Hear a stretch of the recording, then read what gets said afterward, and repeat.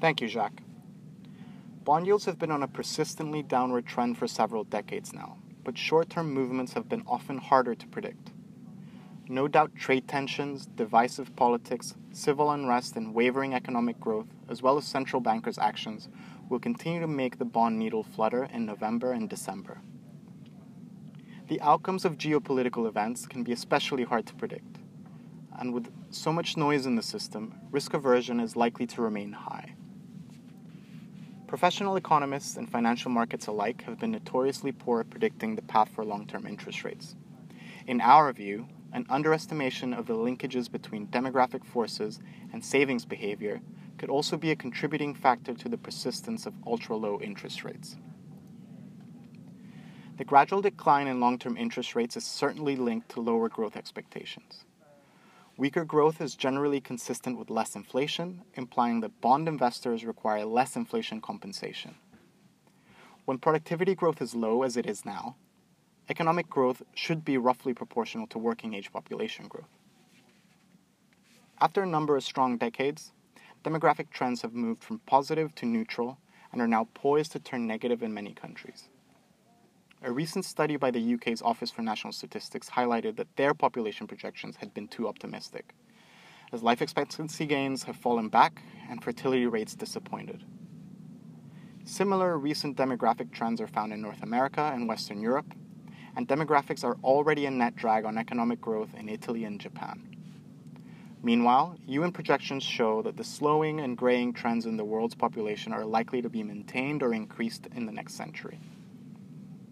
As such, economic growth, inflation, and risk asset returns will likely all remain constrained. Recent announcements by the ECB, the US Fed, and the Bank of Japan all point to the limitations of monetary policy when short-term interest rates approach the zero bound.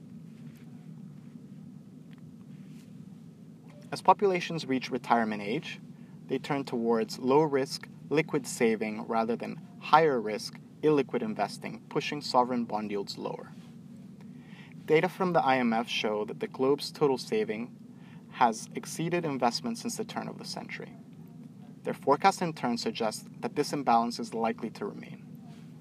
Moreover, developing nations save a much larger share of their national income than developed ones, due in part to less mature pensions and weaker social safety nets for the elderly. So when the rising middle class in China, India, Central Europe, and Latin America generate income in excess of their immediate needs, surplus savings are generated faster than the growth in stock markets or domestic consumption. The global financial crisis scars may also be evident, as investing with a long horizon is dampened by fears that economic conditions tomorrow could be worse than today. Thus, aging populations imply an increased need to focus on liability matching, capital preservation, rising liquidity preferences, and ultimately, decumulation strategies. Demographic forces are like giant container ships that move slowly but steadily across great oceans. They cannot pivot or come to a full stop quickly.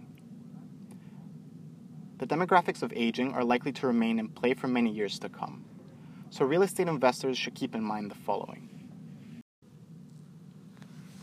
Demographic themes have a major influence on the resilience of assets, sectors, and locations.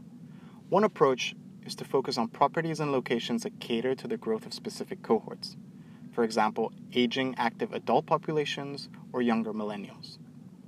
A subtler approach is to examine how younger and older cohorts interact over time and how the locational preferences of different cohorts affect each other.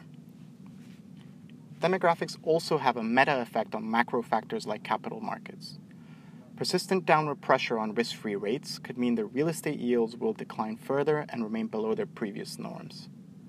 Lower for longer can become lower forever in aging societies. Real estate's ability to generate income will continue to attract institutional capital, particularly as populations and pension schemes mature. When sovereign bond yields fall or go negative, pension administrators and individual households will both turn to alternatives like real estate to generate steady income.